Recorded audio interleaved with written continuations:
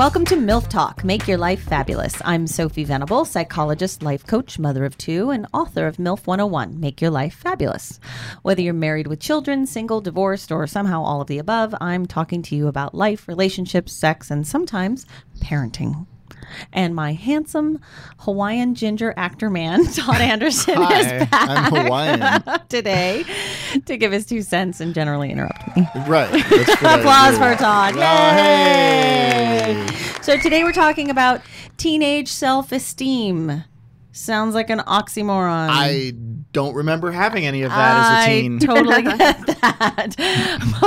My guest today is going to help us. My guest today is an integrative psychotherapist, meaning she integrates holistic medicine into her work as a relational therapist. She's worked with individuals and groups all over the world, not just the U.S., but Ghana and Jerusalem as well. She's worked with women in domestic violence programs, has been an LAUSD high school therapist, which must have been amazing and interesting, and has led self-esteem groups for teen girls, which is why I'm very excited for this episode to welcome Lindsay Rosenthal. Yay! Bar applause for Lindsay. Hey. Hi. Hi, so nice to meet you. Thank you for joining us. Yeah, thanks for having me. So, Lindsay, after reading your bio and seeing your youthful pictures, I can't believe how much you've done already. You've been a very busy, busy woman. Thank you. I try. Overachiever. I'm curious to know how did you get involved in the project in Ghana? So I had been living in New York City, and I wanted to do the opposite kind of existence and live, off the grid with a backpack, just very simply as opposed to very materially. And I did 2 projects there. One, Ghana has sort of a discrepancy between like the local health practitioners and the general doctors. So a lot of people are getting, sort of witch doctor medicine, and then the people who have more money are going to regular doctors and institutions. So the project was basically I wrote and edited a business plan for the first natural medicine college on the continent. And the goal is to kind of create more synergy between these 2 groups of people so that there's more dispersion of better medicine and so that there's not like a brain drain where a lot of people leave, the country because a lot of doctors can make more money elsewhere. So then the local people are left with medicine that's maybe, 150 years behind. So the goal is how can we use like natural plants and, holistic medicine and sort of Eastern Western philosophy to help people and sort of, better their healthcare system as it is for, not just within hospitals, but just villages where they don't even have running water kind of thing. Wow, that's amazing. That's amazing. I was sort of fascinated by that. And then you came back and you started working specifically as a licensed psychotherapist. Yeah, I came back and did the whole grad school thing. And then while I was doing that, I ran, I guess, a year-long process group for mandated and non-mandated women within, domestic violence situations. So, they get involved with the police and the police say you need to work on your self-esteem. So doing like a year-long process group, which is very interesting. And, I think within domestic violence world, there's so much lack of self-esteem. I think that's part of how it works. Sure, that's why they pick those relationships, yeah. Yeah, so that was interesting. And then I also worked, with teenage girls and boys at Fairfax High School. That was another one of the things that I did. So you've been on the front lines with the teenagers, both boys and girls were assigned to you, right? Through the high school system? Yes. Yeah. Uh-huh. What do you do to help them build up their self-esteem? There's a lot of things. I mean, I think one thing that seems kind of not like it would have to do with self-esteem, but I was thinking about in preparation for this is sort of how do you model for kids that it's okay to have a range of feelings? We live in a society that's always happy. Everybody has to be happy. If you're sad, there's something wrong with you. If you're depressed, you're weird, you have a mental illness. So I think one thing, just clinically, it's like how do you allow, with your own kids, with people for them to have space to feel whatever they feel and have that be okay without it having to be wrapped up in a little box and that this has to mean something about you if you feel depressed or sad. And I think being able to be in touch with those feelings allows people to have greater sense of self-efficacy and self-esteem because you're really in contact with what you are and you're not, pathologizing yourself for having a certain feeling. So, yeah, I would think that in my own experience as a teenager, I know that being angry, especially for girls, is definitely looked down upon. Absolutely. And it would be really interesting. I actually am watching my own daughters be allowed to be angry, and it's a really different thing. I mean, our conflict resolution is so different than it ever was when I was younger, because we could actually deal with the feelings. Like you said, they're not pathologized for being angry or dismissed for being angry. And for boys, I would imagine if you can talk about those negative feelings, you could find an outlet, right? Yeah, like go absolutely. punch a punching bag, go do.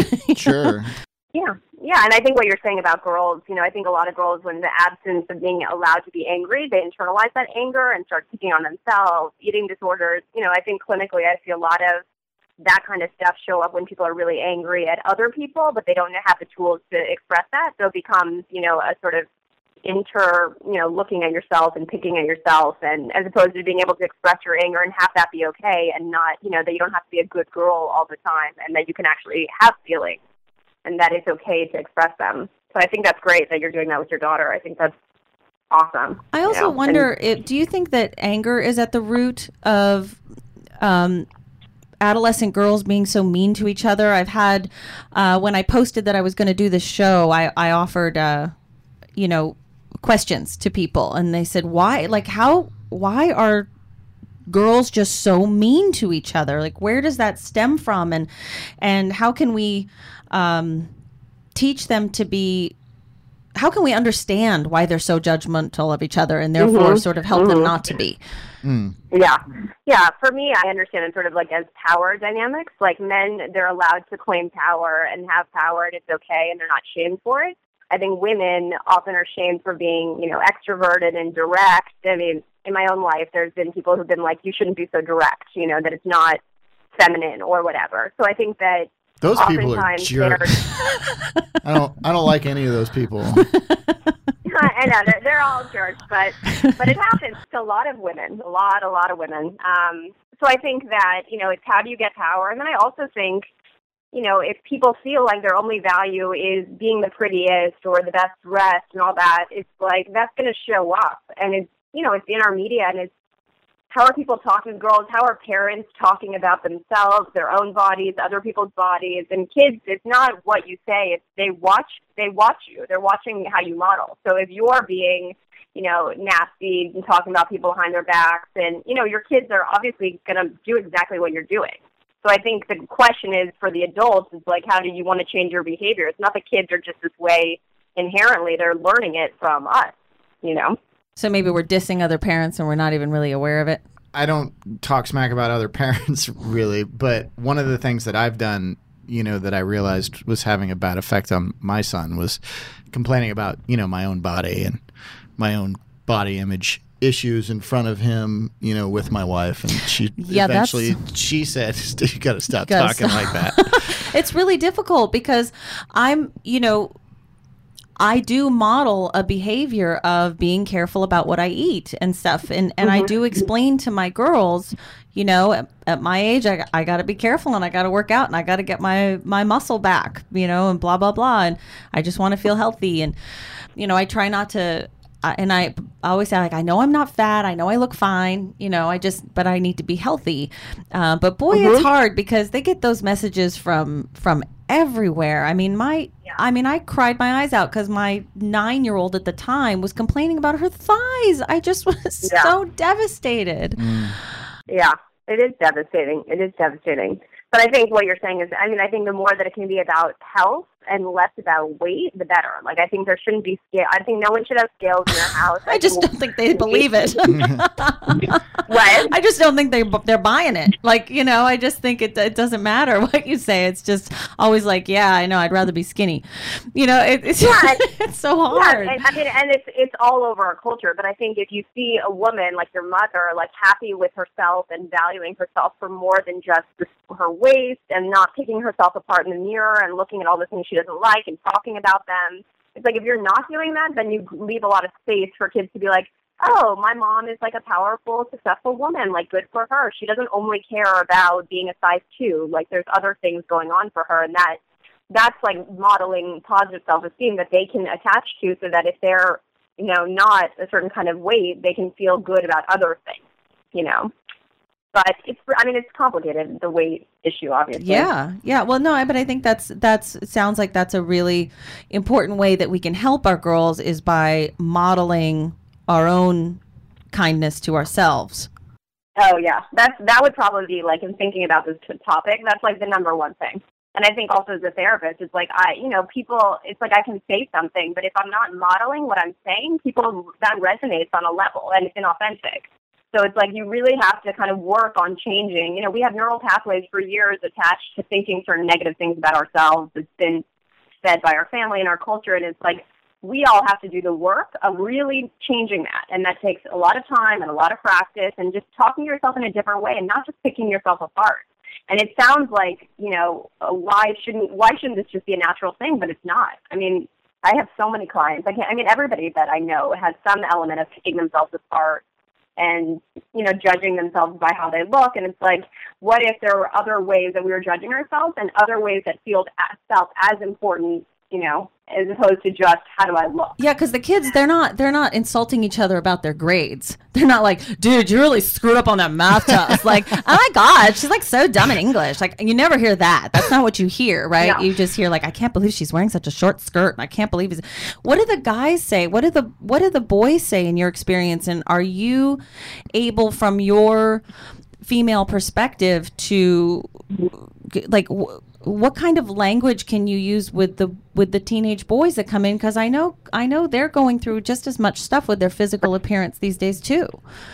Yeah, no, they do. And also men, there's all this studies lately about how people stop touching boys and then they grow up, and all these men, I know so many adult men who have very few friendships and they don't have that kind of support, because what used to be socially acceptable to have touch and to have, real close friendship becomes socially unacceptable, like internalized homophobia. There's all these issues that boys deal with, and they become more isolated. But I think it's not that different than girls. It's sort of, how else do you value yourself? Men are lucky that they can have power in other ways, that it's not just about their appearance. But there are so many men who have body issues. My adult couples, it affects sex. There's, we think men don't have these kind of issues, but they do. It's just not talked about as much. What do you think is the most vulnerable age right now for, let's take girls, teenage girls, in regard to self-esteem issues that are actually carried into adulthood? I know there's a lot of general, we all feel insecure and awkward and weird in our teenage years, and there's a piece of that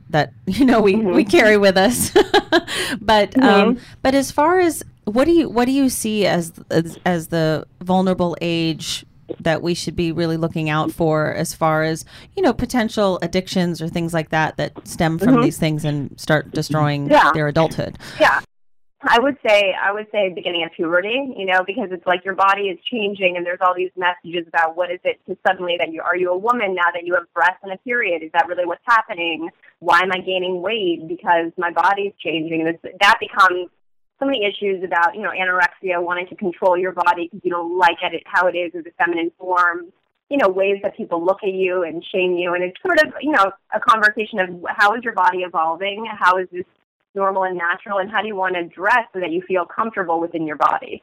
But I think it's a huge adjustment when you go from being treated as a girl, like a little girl, to a sexual being. And I think that's like a huge thing that a lot of women, you walk down the street and women get harassed all the time. And it's, how do you want to talk to young girls about what this is? Your body is changing. How do you want to dress? How do you feel comfortable? When do you feel most confident?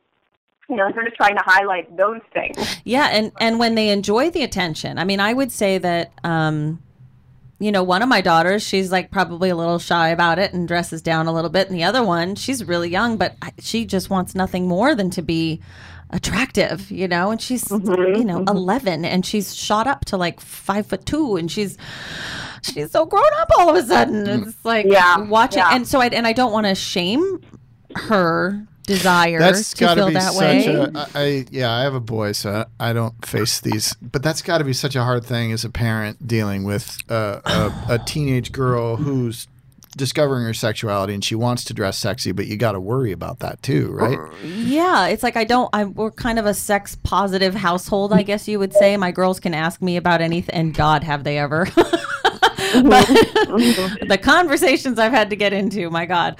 And I'm glad that they can come to me. But wow, I'm like, I feel like I'm kind of walking that line of being protective and wanting them to, I don't want to make a big fuss about them valuing their virginity like it's some, golden like thing. I'm not a big freak about that. I just want them to have positive experience, and wait until they feel like they can emotionally handle it, but it's that fine line of trying to want, how we get them to value themselves and their sexuality, but sort of and not have to use that to get validation. Yeah. It's like, well, I think but like you said, totally. there's no touching. And so people want to be touched. And I think half the times girls want to be touched. They don't actually want to have sex. Sure. They just want to be chosen and touched. Yeah.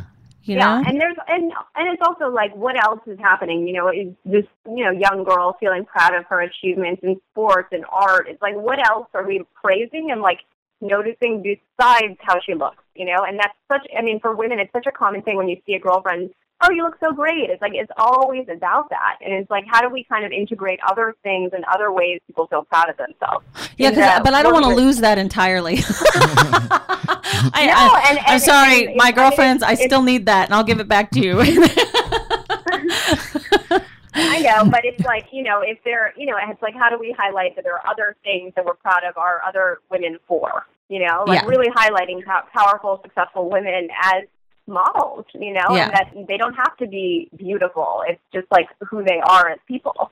And I also think in the eating disorder, treatment world, there's a lot of talk about sort of like, what can your body do for you? Like, your body carries you from point A to B. Your body is strong. Your body takes care of you. So it's not about your body as an object that to be perceived and looked at and sexualized. It's sort of like, how are you in relationship to your body in a healthy, strong, empowered way that's not just about being sexy, which I think is another piece of self-esteem. Yeah. How much influence on negative or positive, I don't know, on teenage self-esteem, pop culture, movies, pop stars, TV shows, aimed at kids.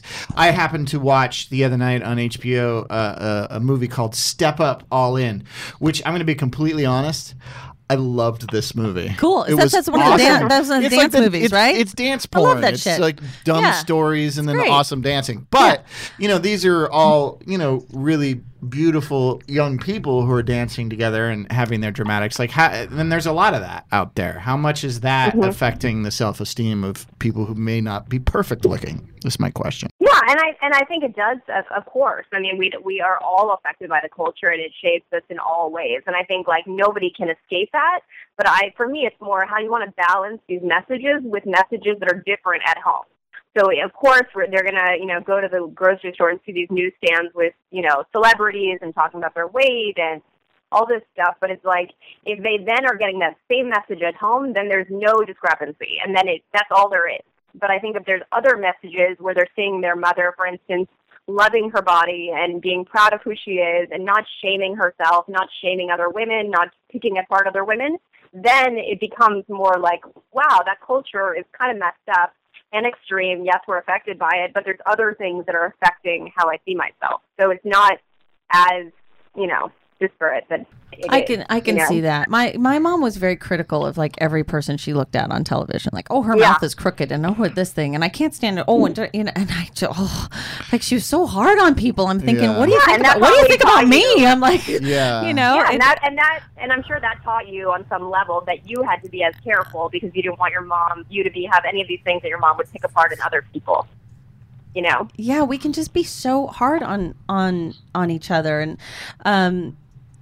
so I guess it would be good in a sense to teach our girls to also look at other girls and other people that way. Like she's got other skills, and she's her body is what she was born with, and she's making the most of it, and she's athletic, and to help them with that conversation, maybe give them words in a way.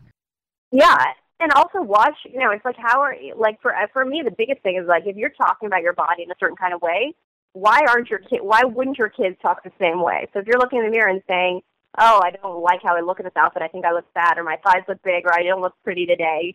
They're going to eat that up, and they're going to say the same thing, you know, the same exact stuff. So it's like if you want them to have more positive, it's like, how do you kind of do something different, which women are ashamed to do, and say, like, I'm really proud of who I am, how I look, how I feel. I'm really proud of myself and all my accomplishments. You know, it's like having a different message that's not just about shaming yourself, which I think is so prolific for women in society to be shaming themselves. It's violent. You know, it's very violent to speak to yourself that way. I sometimes will say, like, you know, don't talk to my daughter that way. You know, to my daughter, like, don't talk about my girl that way. Right. You know, Like, I feel like I have to defend her. Before we wrap up, can you give us some kind of guideline for social media, for Instagram and crap like that? Because should we just veto this crap? I mean, that seems impossible because they're gonna be on. And every time I turn around, there's a new thing for them to be rejected on. Right. It's like a new app. Right. Yeah. The rejection your concern is that what is this doing to their self-esteem, or? Yeah, like well, and then there's like people can be really mean on social media and bully, cyberbullying and all that stuff. I mean, is the answer to, if they're crying about it, just take it away, or what do you find? Crying about what? That they're like say somebody didn't invite them to a party and they know because everybody's posting their pictures, or they've gotten a bad comment on one of their photographs, or so and so's getting more likes than they are. Yeah. I mean, I think you can talk about it. What does that mean to them? If they don't get as many likes, are they afraid that they're not going to have any friends? Is that like what's underneath the crying? What's it ultimately about?